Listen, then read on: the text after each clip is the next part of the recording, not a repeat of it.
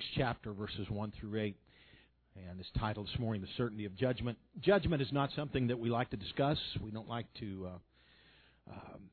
talk about it, but it is a certainty. And though we live in a time of grace, and we live in a time of mercy, all of that will give way to judgment one day. And it will happen. And so we have to be aware of it. And though it's interesting, I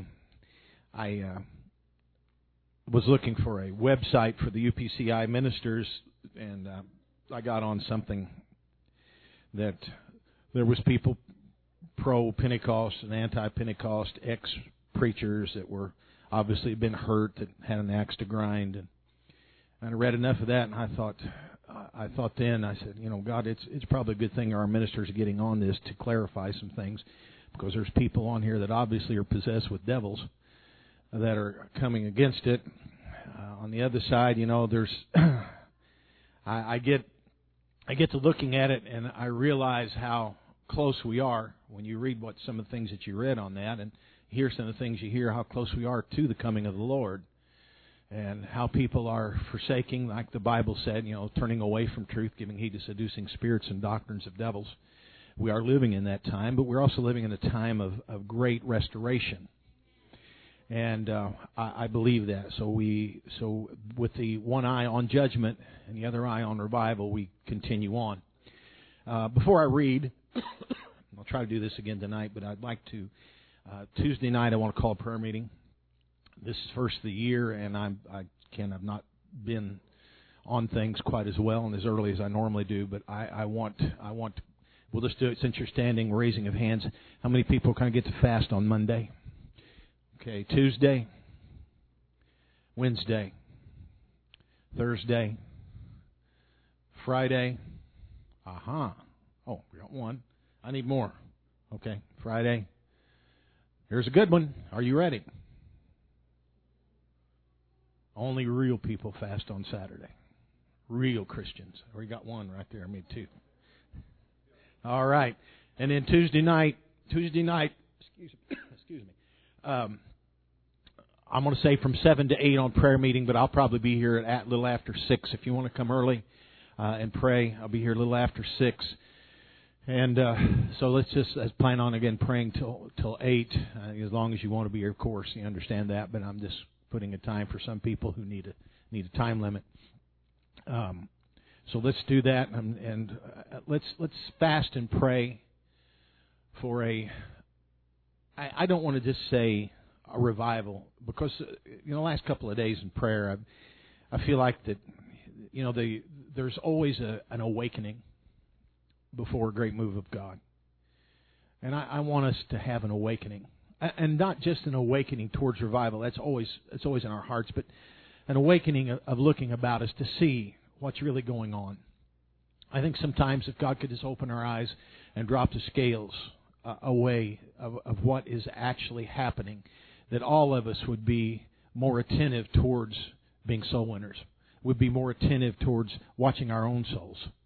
And we need to do that more than anything else. This is not about little worldly things out there. There's so much out there to get your attention. So many people out there wanting money for this, and you need to be a protector of this or a protector of that, and all this kind of thing. And sometimes that gets in our minds and our hearts, and we forget the most important thing that we can do is win a soul. The most important thing that we can do is see our children make it to heaven. The most important thing we can do is see it that we make it to heaven. That is the important thing. Don't get your eyes off what's really vital. Genesis, the 6th chapter, verses 1 through 8, and it came to pass, when men began to multiply on the face of the earth, and daughters were born unto them, that the sons of God saw the daughters of men, that they were fair, and they took them wives of all which they chose. Now, you can say what you want, but the daughters of men, and this is where demonic spirits took on the form of men, or actually took over the body of men.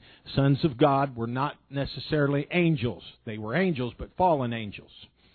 They were fallen angels. They came in. This is where giants came from. This is where Goliath and his group came from.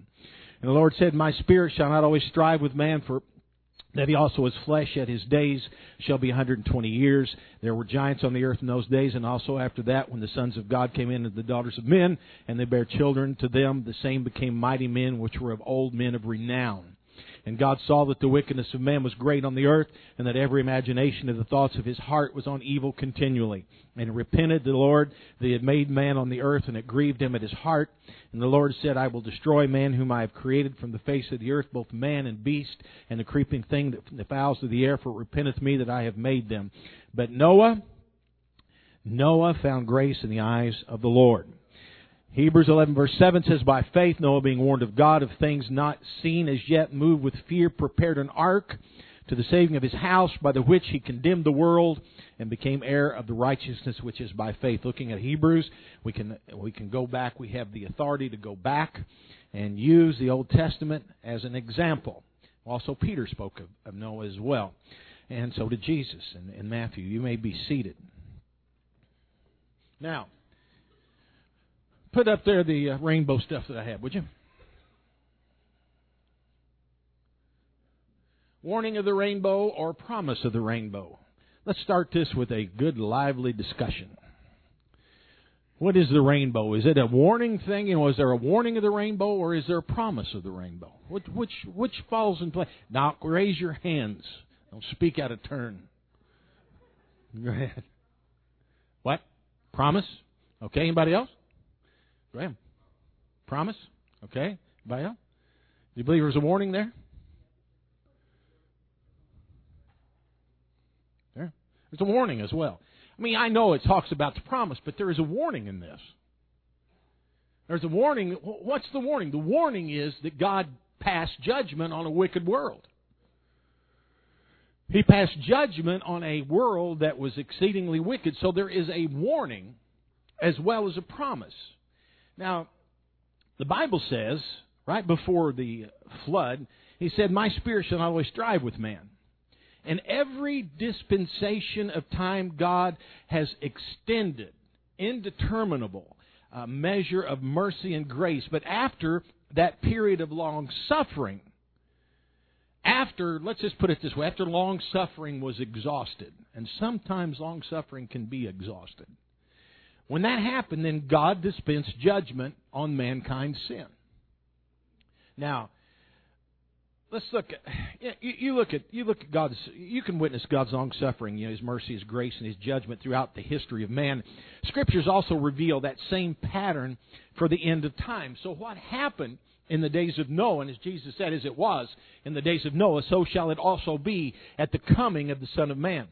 And Peter wrote this. He says, the Lord is not slack concerning His promise, but is long-suffering, not willing that any should perish, but that all should come to repentance. But the day of the Lord will come as a thief in the night, in the which the heavens shall pass away with a fervent heat.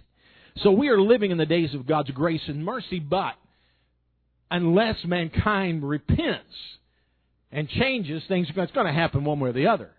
But as you can look, as if you're a student of Scripture at all, and you make the comparisons and you look at the world, you go back historically and you see the changes in the world as they come. We've had wars, we've had rumors of wars, but we've never had them to the extent that we've got them today. I was reading I get a magazine called Backwoodsman. You never would think I'd get something like that, but I was just interested in this, and they give all kinds of information concerning bladed weapons and old firearms, this kind of thing, and how to live off the land and stuff I never would need, but it's fun. But this guy had written a story about the machete, which is a long knife used a lot of times in jungles. And he talked about, at the end of his story, he talked about the amount of people that were killed in World War I and World War II. And he said, this was based on facts, he said in Tunisia, and he gave a couple of others which have escaped me right now, but he said that in some of the African nations that there was 5 million Africans that were killed with bladed weapons, more than World War II and World War I. And he said, you go all the way back, and he said, here they are killing more people with primitive weapons than what was killed with all the modern weapons throughout time when you add it all up. So it's amazing when you see now I'm not talking about something that was back 50 or 60. I'm talking about recent events. These are the things that are happening now. We don't hear about all this. We wonder about, when Jesus made that warning, as it was in the days of Noah.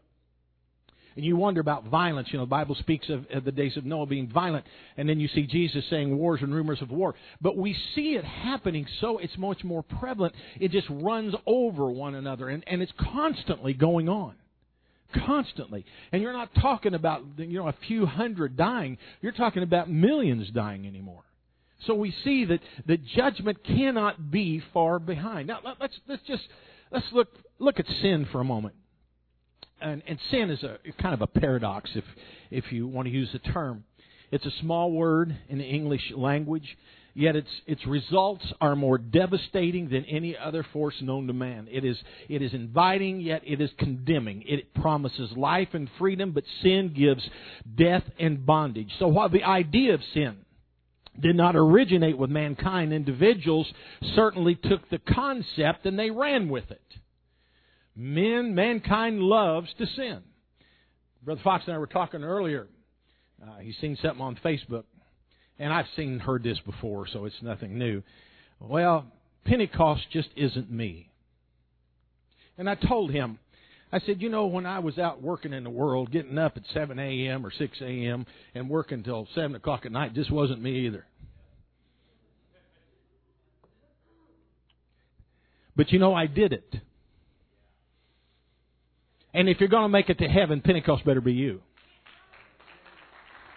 Yeah. You don't just pick and choose. The term Pentecost means 50. It's not, but it's what it stands for. It is the plan of salvation that it stands for. That is me. That is me. So you just don't pick and choose. Okay, this is me, so I'll choose something else. You have to choose what God has ordained for it to be. There's not 777 different religions. There's one religion. If we want to use the term religion, which I don't like to use, but it's just something that we can base our ideas on. So there's this one, and we have to live by that one. So sin is not something that I'm going to live in sin today and make a decision, and maybe within a few years I'll come back and I'll live for God. And there's a lot of people that do that. Some of them are fortunate enough to be able to do that. But not every generation is going to be that fortunate. Sin has its way of marking you. Sin has its way of staying with you. I've seen people who've lived for God and have backslid and have been so devastated by sin after they got there that when they came back, it was very hard for them to be able to get back to what they once had. Now, it's not impossible, but it is hard because of the effect of sin in your life. Sin degrades people, pulls them down, and gets into your mind. The condemnation of sin gets into your mind and pulls you away and pulls you down. And when you come to God, you begin to look at yourself and say, how could God ever take me back in the condition I'm in? But thanks be to God that regardless of who you are and how bad that you have been, there is a blood that He shed on the cross that will bring you back and cover you and make everything all right again. Aren't you glad you know Him? Give Him a hand clap.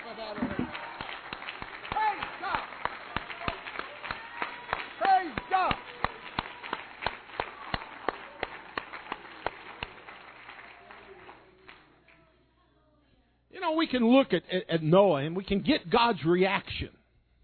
We can get God's reaction towards mankind and his sinful condition. We can see how God looked at it, how He reacted towards it. And although God was patient and He was long-suffering, He had to pronounce judgment upon all those who would not obey His commands. That's just the way it was.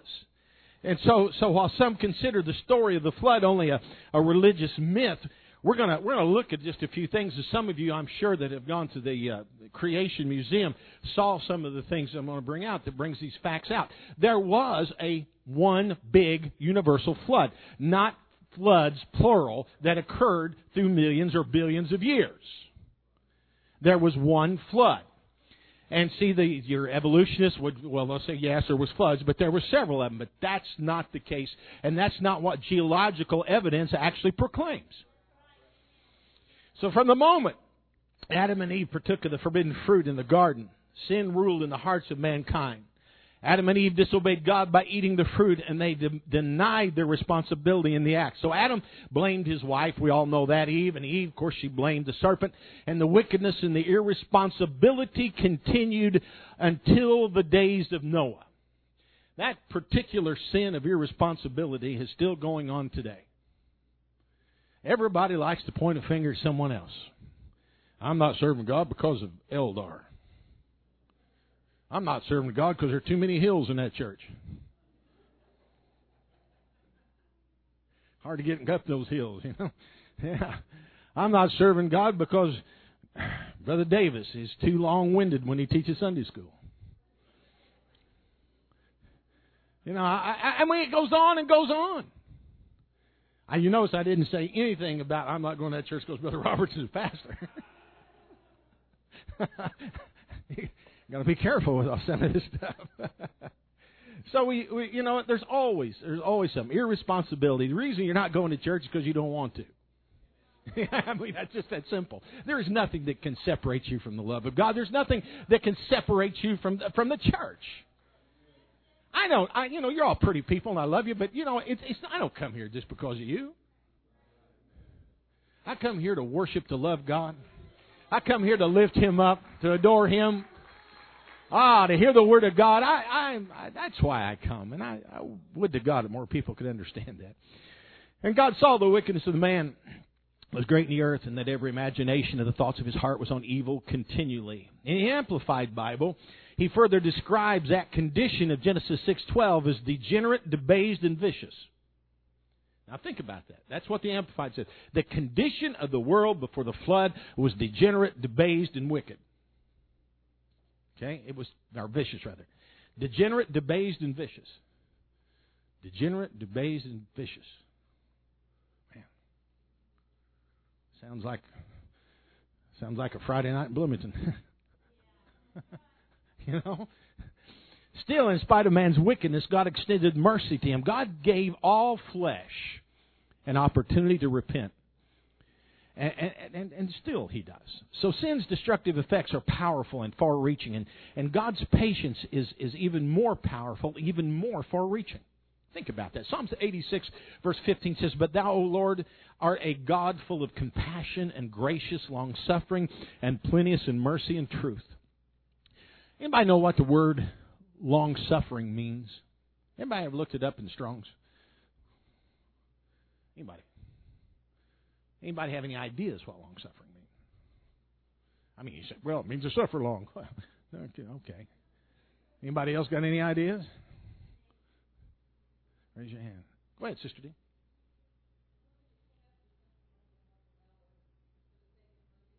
Okay. For the sake of mercy, putting up with something over and over and over again. Anybody else? Go ahead. Do you have your hand up? Oh. Go ahead. Patience? Anybody else? You know, this is the one we never, as Strong's says this, and to be honest with you, I've never really looked it up until I've seen this. Anybody else? Because, you know, it seems like it means not soon angry. So you know what that tells me? That means that if it's not soon angry, the possibility of anger does exist. So when long-suffering's over with, I get mad. I love that. I'm going to put that up on we need to put that on PowerPoint. Robertson is long-suffering now. Actually means slow to anger. Very slow to anger. So while God must judge sin, it's always His desire first to extend His grace to the offending individual. He would prefer that the person repent of his disobedience and turn to Him with contrition. So He would not have to pronounce judgment. Again, 2 Peter 3:9 says, "The Lord is not slack concerning His promise, as some men count slackness, but is long-suffering, or not soon angry to usward, not willing that any should perish, but that all would come to repentance." Luke's Gospel tells a story of Jesus, and this is one of the best stories to separate the Old and the New Testament. Jesus and His apostles are going into a city in Samaria. And as they're going in, and they went into this town. They preached. No one responded. So I believe it was James and John who looked at Jesus. He said, "All right, Jesus, should we do like Elijah did, and we'll call down fire from heaven to consume them?" And you know, in our nature, that's what we would like to do. You know, you put forth an effort, and you're knocking on doors, and you're trying to get kids to come to Sunday school or fill up your van, and you're, you know, an LR, you're out trying to get people, you're trying to get Bible studies, and no one responds the right way. There's a part of us that instantly says, let's just call down fire from heaven, let's consume them because they're not worth anything.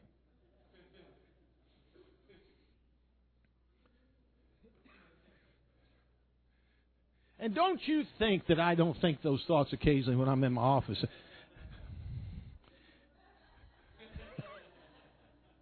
And occasionally, you know, and you got somebody who, well, Brother Robertson, I just can't be fed here at McCormick Street Church. I got to go elsewhere. And, you know, and I'm saying, God, let the fire fall. And I'm just burned right up there. Don't tear up my chair, but then I'm burned up right there. You know. That's the human side of all of us. But Jesus told him, He said, you don't know what spirit you're of. He said, you don't know what spirit you're of at all. And he said, and he turned, he said, he rebuked him. And he said, you don't know what manner of spirit you are, for the Son of Man has come not to destroy men's lives, but to save them. To save them. There's your difference between the Old and New Testament. Now, granted, we're seeing in that story of Noah, the grace was extended to Noah. All right, we see that. So he was not soon angry with Noah. But on the other side of it, when you read through the Old Testament, primarily you have prophets who give the word, and if it doesn't happen, then, you know, you got Elisha who goes up and they make fun of him for being bald-headed, and he gets the bears come out of the woods and eat the kids. I mean, that's the story. When Jesus came, it was all of God's mercy and grace and long-suffering that was manifested in the flesh, the man Christ Jesus. It was all right there. And He said things are changing. And if God had not have changed, if Jesus had not have come, God in the flesh, if He'd not have come, then we would still be living under that. But He did come and extend mercy, grace to us today. So that's the story. Noah's world was evil, but not so evil that it was beyond God's reach of mercy and forgiveness. And God waited while mankind had the opportunity to repent, but only Noah and his family found favor in God's eyes. And the Lord said unto Noah, come thou and thy house into the ark, for thee have I seen righteous before me, have seen righteous before me in this generation. God did not see it as a waste of time to wait for Noah to construct the ark and to gather the animals for the people. It was a period of God's grace. So every day that Noah prepared the ark, every day that Noah brought an animal on, every day that he preached a message, it was a day of God's grace. Every day from the crucifixion to now has been a day of God's grace and mercy. And for as long as it goes in the future, it's one more day of grace, one more day of mercy. We live in the grace of God, every one of us. Don't take for granted what you have. Do not take for granted what God has given you in the baptism of the Holy Ghost, in the Jesus' name baptism, the opportunity to repent. Do not take that for granted. That's one more day of God's grace. We've got grace today. Somebody out there has got the opportunity to be saved because of grace. Mankind continued to sin, and God finally reached the point where He repented that He had made man. And it repented the Lord that He had made man. How is it that God repents? Someone tell me that. Come on, Tony, tell me how God repents.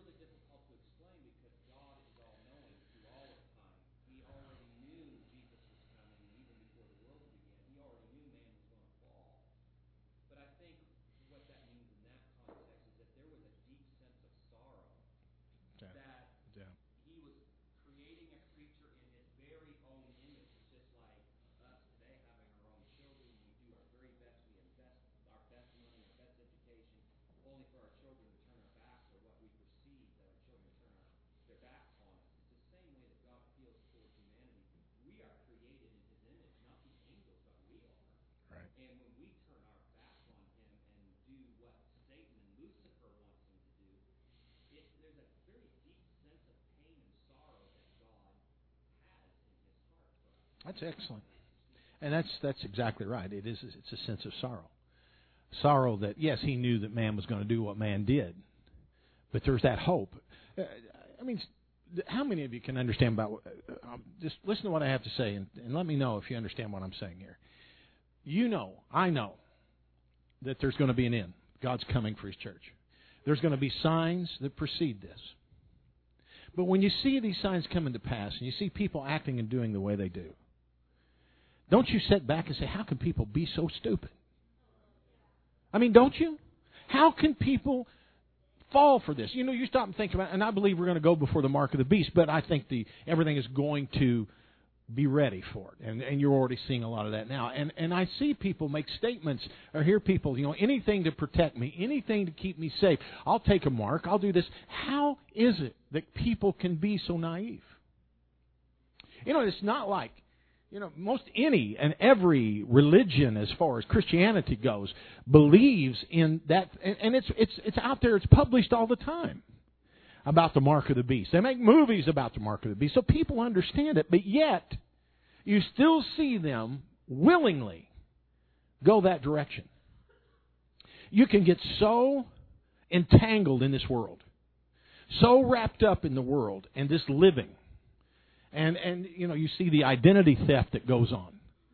You see how easy it would be to get on an airplane if you had some kind of chip embedded in your hand where they could know who you were. You see the ease of it all, and we are creatures that want our ease. We want everything to be that way. And I really believe that was a time that preceded the flood. It was people wanting it easier. Because they say that they go back beyond, and they say that there was a lot of more modern things prior to the flood than people realize. And so we see the same conditions happening today. Sin necessitates God's judgment. God is holy, and He cannot indefinitely and will not indefinitely bear the disobedience of mankind. So consequently, in the days of Noah, God judged mankind through a worldwide flood. God told Noah in Genesis 6:17, "Behold, I do bring a flood of waters upon the earth to destroy all flesh, wherein is the breath of life from under heaven, and everything that is in the earth shall die."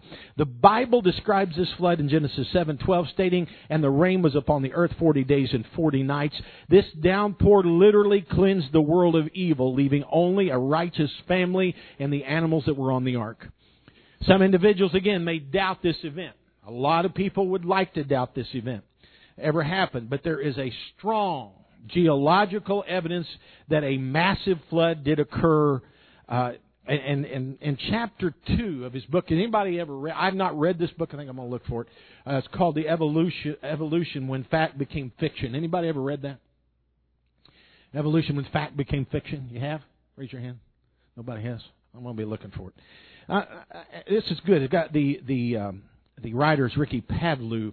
And he points out that sedimentary deposits are of great importance in studying the flood because water formed all sedimentary deposits. And he further states that rather than many small floods over millions of years forming sedimentary layers, a single catastrophic worldwide flood actually formed these deposits. Now, conventional science may balk at that statement, but there's hard evidence that proves this biblical account of the flood. The proof lies in the fossils found in the sedimentary layers. A plant or animal must be rapidly buried to be fossilized. But they say fossils have been found positioned vertically in several sedimentary layers. Now, this is impossible by the evolutionist claims because these layers normally take a long time to form. So consequently, it is not possible for fossils to form across several of these layers. The only way this could happen is if the layers formed quickly, and the only way that layers could have formed quickly was by a flood, singular. That's the only way. Additionally, coal deposits point toward a biblical flood. Organic matter undergoing intense compression creates coal deposits. Evolutionists claim this pressure occurred slowly over billions of years, and a worldwide flood, however, explains this phenomenon. Pavlou explains if the flood waters rose 5,000 to 10,000 feet above sea level to cover the highest mountains, then the water pressure on the Earth's surface would have amounted to 2 tons per square inch. Now, this intense water pressure, along with the pressure of sediments deposited over the organic matter, would have been sufficient to produce coal and oil fields as we know them. And if you don't believe that, and I've a couple of times I've dove in diving, I've been down 100 feet, and you just go. I'm talking about 100, not 10,000. I'm nothing like that. 100 feet going down, your skin begins to prickle. You feel the pressure. You're breathing, everything changes, and it changes all the way down, but at 100 feet, it changes considerably. They go deeper than 100 feet with standard scuba gear anymore. They've changed it, got nitrous oxide mixes and so forth, but the fact that 100 feet is the most comfortable, and you shouldn't go too much further than 100 feet down. But you go down, you can feel the pressure, and can you imagine the water pressure of thousands and thousands of feet? Enough to form this. And so God knew exactly what He was doing. I've often thought God used the flood to destroy the world, but also to create oil fields, which will be probably what destroys us the second time or changes us. Let's just put it that way. So He used the first one to get everything set for the second one. When it's going to melt, when the elements will melt with the fervent heat. So it's interesting.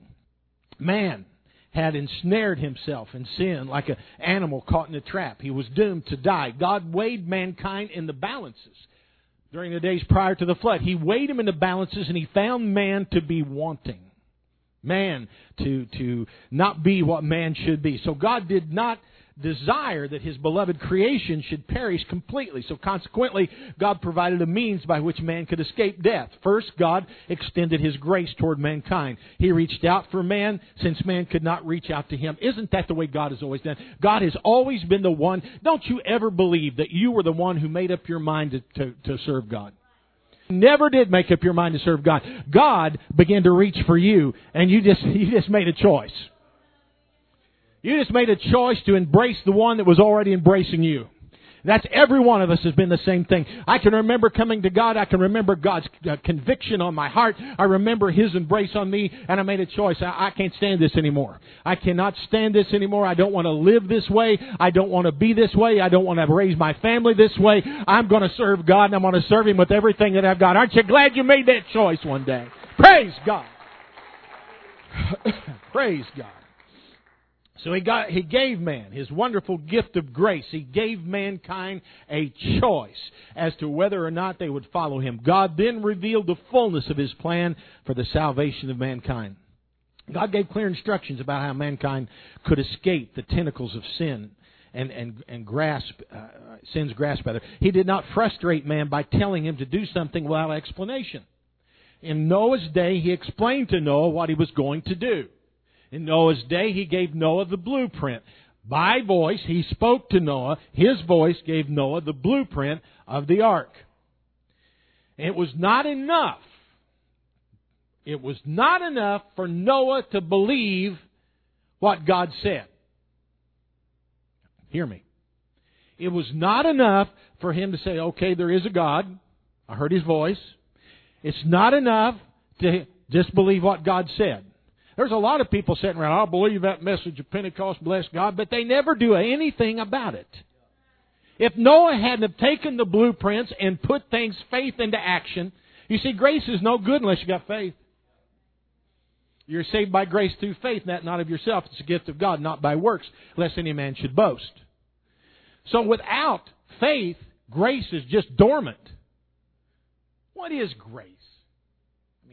We've had this, and I've talked about this. Grace, the simplest, this is Robertson 6:4. And if you disagree with this, you try to prove me wrong. Grace is opportunities. It's what grace is, the unmerited favor of God. I know all that, and that's all good, and I'm sure the Strong's all that. But you stop and think about it. Grace is dormant unless you take the opportunity by faith to tap into what grace has given you. Opportunities. All right, let's look at it. J.R. Ensley's New Cyclopedic Theological Dictionary describes grace as God's compassion and favor, the empowerment to perform His will, and the strength to do what is right in difficult circumstances. Opportunities. Through grace, you're empowered. What is it about grace that empowers you? Anybody want to define that to me? Give me a definition. What is it about grace that empowers you personally? Anybody? Raise your hand. What about grace? How are you empowered by you? Go ahead.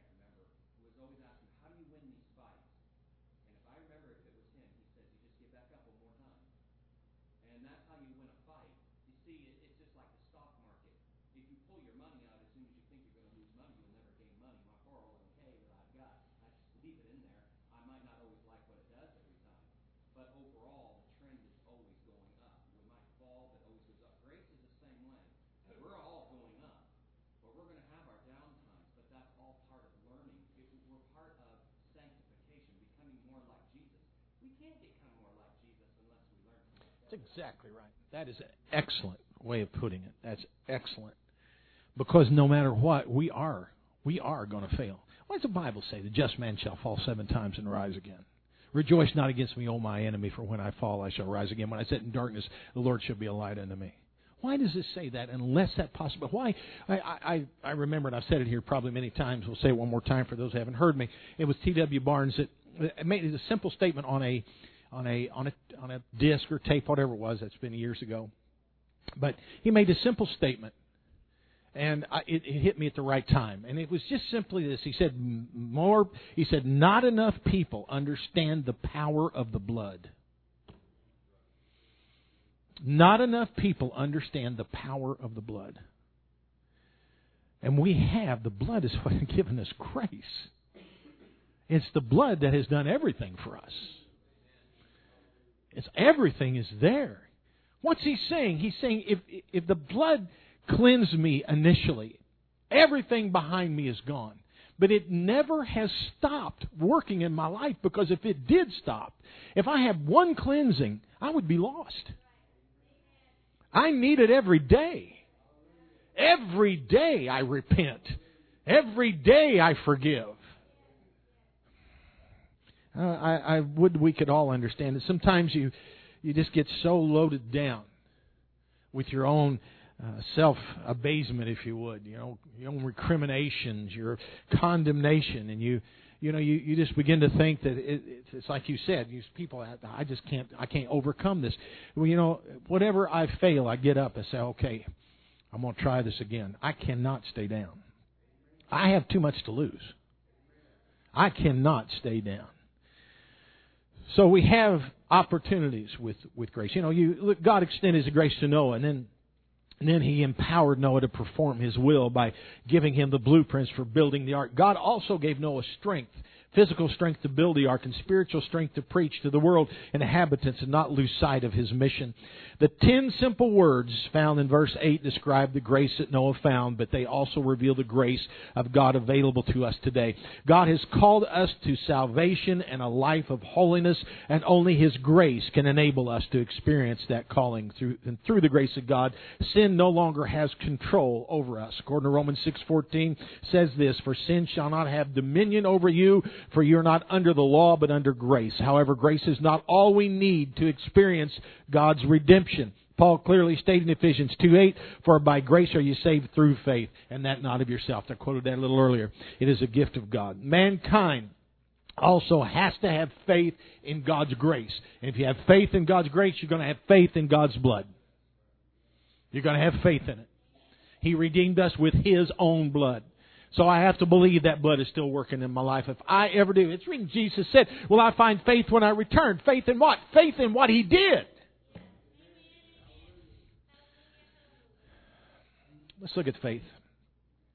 The focus of Hebrews 11 is faith, and the chapter begins with that fundamental definition of faith. Now, faith is the substance of things hoped for and the evidence of things not seen. There is substance to faith. It is not empty thought, but a decision to believe accompanied by a prod to action.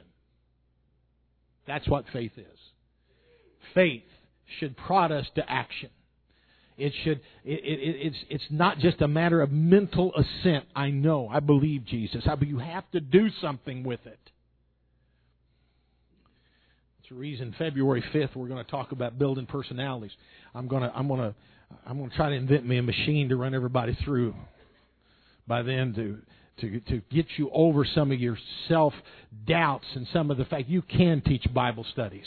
You can win somebody to God. This year we're going to see some people win to God. Every preacher in this place needs to make an effort to win one person to God. Every one of us. We need to see them down here, filled with the Holy Ghost, baptized in Jesus' name, into our cell groups. That's what we need.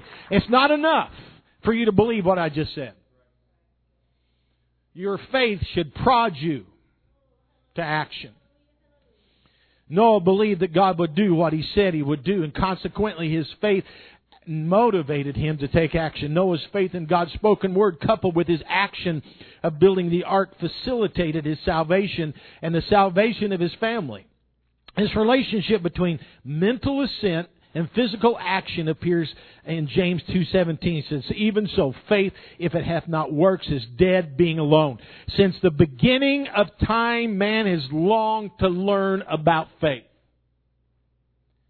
Every one of us. How many have you just times have you... I told you...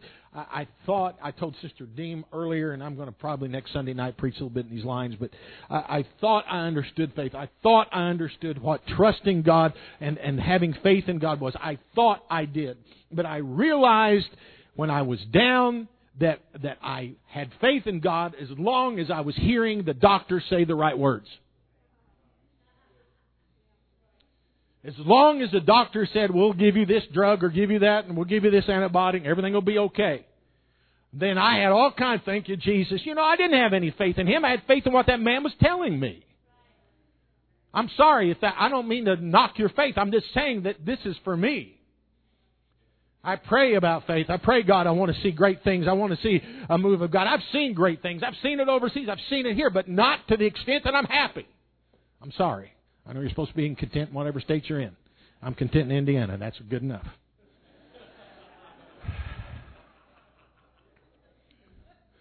But when He said, I don't know what else to do, then there was no other alternative. There was no other alternative. I had to get a hold of God. And I got a hold of God. And as soon as I got a hold of God, I knew I got a hold of God.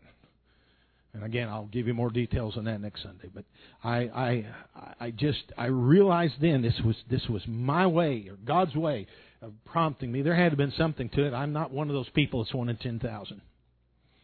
And yet I was 1 in 10,000. If it was a lottery, it'd been okay. Well, I'm sorry.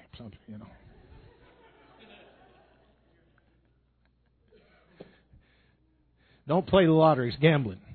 But if you win, pay your tithes. Hallelujah.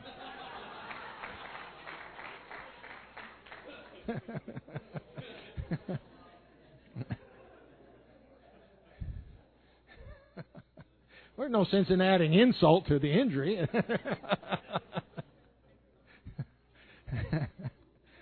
So he must act faith. Faith must be acted.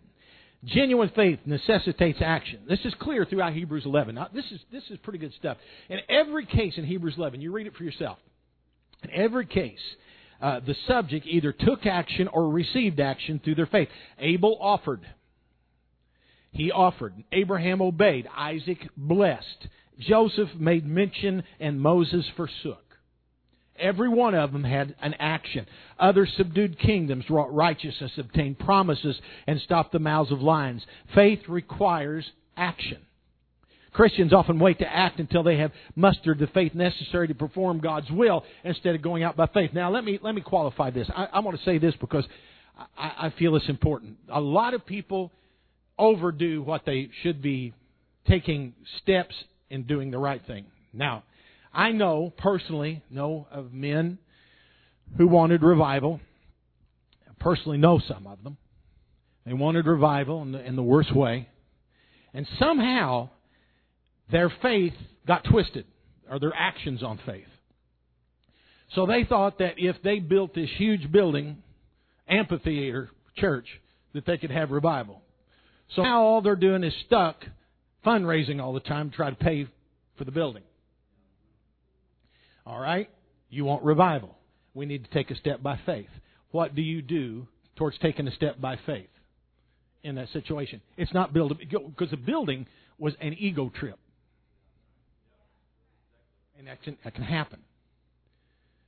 Now, Brother Davis kicks me all the time for not building this one bigger. He's right. I should have. I just want to be everybody know I wasn't on an ego trip. Brother Davis keeps me safe and sane, and I need somebody like that around me. So what would you take? You want revival? What's a step in faith you should take towards revival? Anybody? What do you do? Go ahead. I mean, it's simple. Oh, come on, let's go further than that. Pray and fast. Let's go further than that. Win souls. It's that simple. I want revival. Okay, I've got a building here that seats 75, and I've got 75 people in it. Why do I go build a building that will seat 1,000 with 75 people? With the hope, no, you're going to put a strain on everything. You're straining. The thing to do is put out chairs. When you start doing it, then, or a home group, there you go. Or, you act. You have to act accordingly. I believe there's always, the Bible teaches us this, there's always actions of faith. But sometimes, boy, if my wife was in here, she would tell you. God has given us what we need. And her way of thinking on this, she says this, she said, in every church, there is enough people to have, and I realize there should be churches in areas, and I know that we're on this big kick in the UPC to, start churches everywhere, and I believe in that. I like to do this in Gosport, but not really a church as much as an outreach center. Because what happens is you begin straining resources. It takes, you don't have a clue how much it takes to keep this thing heated and lights in it. You begin to strain. So if everybody worked together, and next week, I think Brother Davis has got this lesson about unity. If we worked in unity, in unison, we wouldn't need to do some of the things that we do. And so we strain resources. I'm not one of those green machines people. I'm not. You all know that. But on the other hand of it, let's just look at it in the fact of how much it costs. If fuel is going up, if electricity is costing more, then why don't we? I offered one time, and I won't say who. Some of you know. I offered one time to allow someone to use this church in the Sunday afternoon. He had a church, and he was paying a building. He was paying electricity. I said, you can come in here, and it's not going to cost us that much more for the lights to be on and the heat to be on this in a Sunday afternoon. But he wouldn't do it. He wanted his own building. He wouldn't do that. And I thought, why in the world? If someone made me the right offer, we'd just move out and sell the place. Don't have to. No, I'm just joking, But I'm saying that actions of faith are not taking these huge steps. That is no thing. You've got to be honest with yourself. How much of this is for me and how much of this is for God? And you better be sure you're hearing the voice of God, or you're going to get yourself in a royal mess. And there's been times that I thought I heard it and I didn't necessarily hear it. And there's been times that I thought I didn't hear it and I actually heard it, and it turned out in the long run. God has a way of letting you know when He's still in control of things, and He does. And I just, it's taking the steps.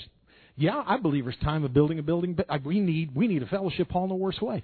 But I'm not going to go out there and build $1 million fellowship hall unless I got $1 million in my hand. And then I'll build $750,000 and save the rest. And well, a lot of these guys forget that you still have to clean the thing. You have to put electricity in the, I have no problems with being frugal, so I think you understand that. But and maybe to a fault to some extent, but you know what? The great thing is we're going through a really difficult time financially as far as the United States is going, and we don't have a bill here. So outside of the normal bills. So if you want to give twice as much, you can pay 20% of your tithes. It'll help us with the electrical bill. Or 30%, 50%. Do like Caterpillar. He paid 90%. And he did very well. Moving on. In His goodness, God provided a plan by which Noah and his family should be saved from the impending flood. In Genesis 6:18, God told Noah, "But with thee I will establish my covenant, and thou shalt come into the ark, thou and thy sons and thy wife, and thy sons' wives with thee." The act of God's grace reveals that even after God pronounced judgment, He was willing to rescue those who desired to live for Him. God's plan for deliverance was an ark, a massive floating fortress designed to house Noah's family and the animals and supplies that was supposed to replenish the world. God told Noah how to build the ark. It was to be a 3-story boat made of gopher wood. Noah was to cover the inside, the outside with pitch. To waterproof it, measured approximately 450 feet long, 75 feet wide, and 45 feet high, resulting in a volume of about 1.5 million cubic feet. It had one window and one door. God has always made a way for the righteous to be saved. I've never seen the righteous forsaken, nor his seed begging bread. He established the pattern by saving Noah and his family with the ark. He later provided the law to Moses and the people of Israel. This law sanctified the people in God's eyes. Both of these vehicles for salvation simply pointed to God's master plan for the redemption of all mankind, clothing Himself in flesh, dying for His creation, and living in the hearts of mankind through His Spirit, the Holy Ghost. And just as He did with Noah, God provides us with the blueprints necessary for our salvation. Noah's blueprints were spoken words and a physical boat that housed God's creation. The blueprints for our salvation involve receiving God's written word and embracing the Son of God who housed God's Spirit. So when we obey the Scriptures, God will inhabit us and save us from our sins. That is that simple. It's the blueprint that God has left us, and it is likened unto the original blueprint for Noah. And it's not enough that God provided a way of escape for Noah. He had to obey God and follow His plan. Genesis 6:22 says, "Thus did Noah, according to all that God commanded him, so did he." Noah did exactly what God told him to do. And what would have happened if Noah had not done what He told him to? What if he had decided not to build the ark and all of mankind would have perished? Sometimes, I've said this before, I believe this, there's always key things that happen. Always look for that. We want revival, and you pray and you fast like we're going to be doing this week. We're fasting, we're praying, we're seeking revival. And sometimes God saves that one person. Somebody brings them in, witnesses to them. You don't even think about them. A lot of times. You teach them a Bible study. Maybe you taught them a Bible study that's happened here before, a year ago or 2 years ago, and all of a sudden that person comes in. God deals with them, that person comes in. And that person is the key element for a revival. That person brings all their family in, all their friends in. And that is the key element for a revival. So you never know. You never really know. That one person, I always think of Charles Mahaney. Of course, he's dead now. But he was back in the 80s, a great revivalist, and he did prison ministries. And, he made a statement here. He preached here for us. And he made a statement here where he talked about his pastor. He went to a small church, he said about 30 people, when he was originally saved in that church. And he said that, of course, he did like a lot of them do. They come in and get saved and go back out and do whatever they want to do. And he said he missed about 4 or 5 services, and the pastor called him. I can't remember the pastor's name now. And that's always the thing. You never remember the people who really did the work, but you remember him. And he went to, he called him and he said these words. I'll never forget the words. He didn't say a whole lot. He said, "Is this Charles?" He said, "Yeah." And he said, "You stay away from the table too long, you'll starve to death." And he said, "I'll be there next Sunday." And he did. And he got a hold of it. And, he became an international, a prison ministry person who actually preached at a lot of churches in the 70s and the 80s. And he, but the pastor who God used to say a silly little word, a little phrase, and make the difference. Make the difference. And that's what it takes for all of us. We never know who you're going to touch. A word fitly spoken, like apples of gold and pictures of silver.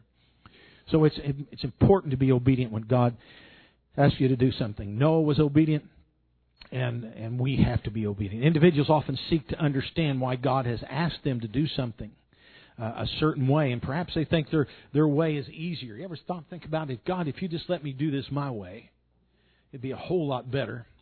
We think we can. It's not our place to seek to understand why God does what God does. It's not really required of us to understand everything. Obedience is essential. To obey is better than sacrifice, and to hearken than for the fat of rams. It matters little what we say or do for God if it is not said or done with specific obedience. Without obedience, our work is for nothing. There is no substitute for man's explicit obedience to God. Adam and Eve disobeyed God and were expelled from paradise. Jesus Christ obeyed, however, and voluntarily gave Himself on the cross, thereby opening the way of redemption to all mankind. Romans 5:19, for as by one man's disobedience many were made sinners, so by the obedience of one shall many be made righteous. Jesus' obedience made a way whereby He may become righteous through Him. His obedience enables us to become what we could not have become otherwise. Aren't you glad that Jesus was obedient? He had human flesh. There's a side of Him there that's just like us. He had to battle some things just like we have to battle some things, yet without sin. So the story of Noah and the flood is not merely a history lesson. Not at all. It's a physical Old Testament example of the spiritual New Testament principle.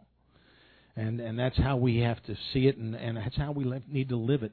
Obviously, Noah's actions saved his family from physical death. 1 Peter 3:20 makes this clear. When once the long-suffering of God waited in the days of Noah, while the ark was preparing, wherein few, that is 8 souls were saved by water. However, Noah's actions did more than save himself. More than save himself. He saved his family as a result of his obedience. We see Noah's actions. We see the foundation for God that established a type of water baptism through the flood. Not only, the flood gives us the example of the necessity of being baptized. Who died for your sins? Regardless if you're here this morning and what your belief is on a Trinity or whatever, think about this for a minute. And I feel led to say this. There was one who died for your sins. There's only one name. If there was such a thing as a Trinity, there's only one name in that so-called Trinity, and that's Jesus. And the Bible says, neither is there salvation in any other, for there's none other name under heaven given among men whereby ye must be saved. Jesus is the only name. And if you've not taken on that name in water baptism, this is what this is talking about. The same water that destroyed can save. That same water that destroyed the earth bore up the ark and saved them. Now, I don't believe in a Trinity. I believe in God in manifestations. Manifest in the Father in creation, the Son in salvation, and the Holy Ghost in regeneration. I believe that. But I don't believe that you have 3 co-equal and co-eternal people. But this, regardless of how you are trying to come to, just remember, there's only one name. Only one name. I don't know why I said that, but we'll just go with it and see what happens. Now, Genesis 6:11 through 13 depicts the conditions of the world today. Wars have littered the past 100 years. I made a statement. We look at the coming of the Lord. Our theme this year is anticipating the sunset. I'm anticipating the coming of the Lord. I do not want to leave anything undone in my life. And we see how the wars are working. We see the earthquakes and divers. Did some of you, I think it was a week or two ago, where they had a An earthquake just north of here? Anybody? And that's never happened before, and that was not an area where it ever happened. Is that correct? Well, I read about it, and I'm pretty sure they said that this was so unusual because they expected something like that down in this area, but not in that area. And, you go back where the Bible says earthquakes in diverse places. It's not a matter of earthquakes. It's a matter of places where never were earthquakes before. And so we see, there's just another sign of diverse places. I get that because so many people, when they read something, they don't read into really what God's trying to say. And it does say diverse places, different. There has been earthquakes in this area before. In fact, I think when that occurred, my wife moved me out on the porch and put a bed. That's where I had to stay with dogs and stuff while I was recovering. And so I'm actually, she didn't want me to have to walk very far. So, I stayed out on the porch. And so I'm asleep, and I think it was like 6 or 7 o'clock in the morning when that thing hit. And I remember waking up and thinking I was chilling or something. I was shaking real bad. My wife came in later and said, "You feel that?" And I said, "Oh, I thought I was just, having a bad chill here." She said, "No, I think," when we found out later, it was an earthquake. So, these do happen. It's in diverse places. And the Bible says, "Behold, the Lord cometh with 10,000s of His saints to execute judgment upon all and to convince all that are ungodly among them of their ungodly deeds which they have ungodly committed and of all their hard speeches which ungodly sinners have spoken against Him. These are murmurers, complainers, walking after their own lust, and their mouth speaking great swelling words have men's persons and admiration because of advantage." With strong language, Jude warned of the judgment of God to come on this world. It would be foolish to ignore.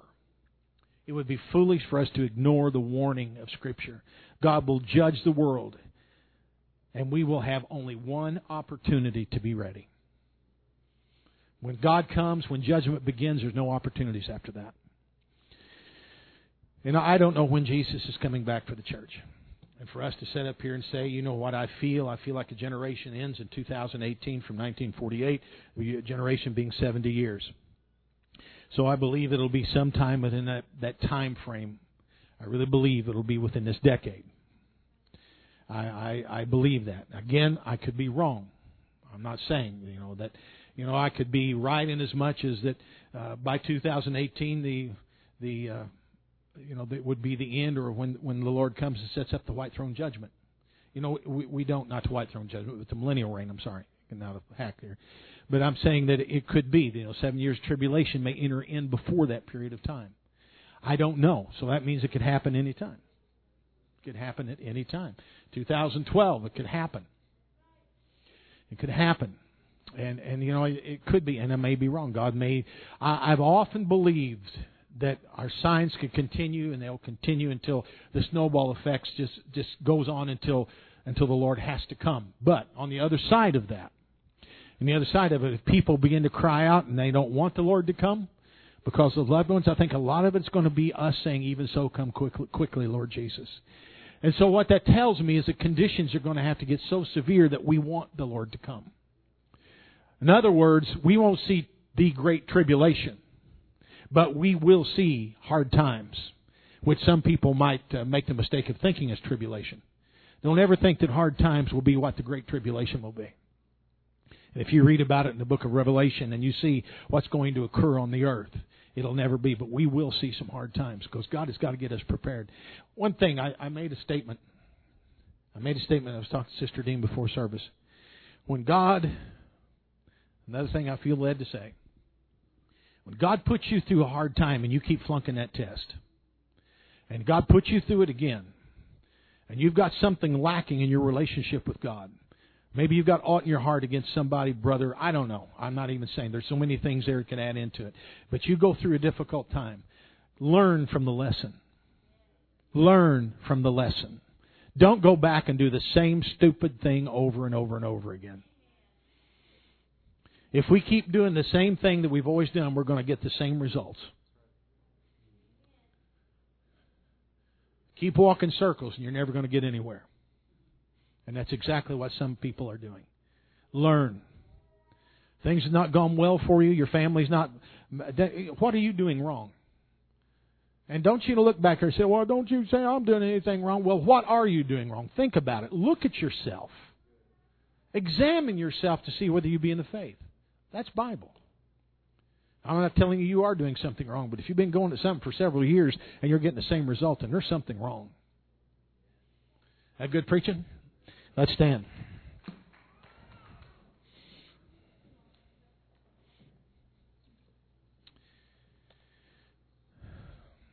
Oh. Thank you, Jesus. I see that we, I don't think Adam said what our he might have, and I might have missed it. He didn't say what our offering was going for today. I've been trying to do this, and I see we got this up here now, so we can say, what is the date? It's the 16th. Okay, so that was in pastoral and staff salaries, payroll taxes, annual security, which we have to do here for the church. That's what it was for. I could just go ahead and take up another offering. Maybe that's what I ought to do. I'll give you a break. I'll let you do that tonight. So you give 3 times as much tonight. Everybody said, amen. God's going to give it to me. Amen. Amen. Let's raise our hands. Thank you, Lord, for everything that you've done. I bless you. I love you. I thank you. You have been great to us. You have been wonderful to us. You have strengthened us. You have been with us. You have encouraged us. Jesus, you have been there. You have gone before us. And I pray now that you would continue. Bless each and every one that is here. God, that you would touch them, that you would help them, that you would be with them, that you would bless their finances, you would bless their homes, their families. I ask now in Jesus' name. Amen. Amen. Come early and pray tonight, and the Lord bless you.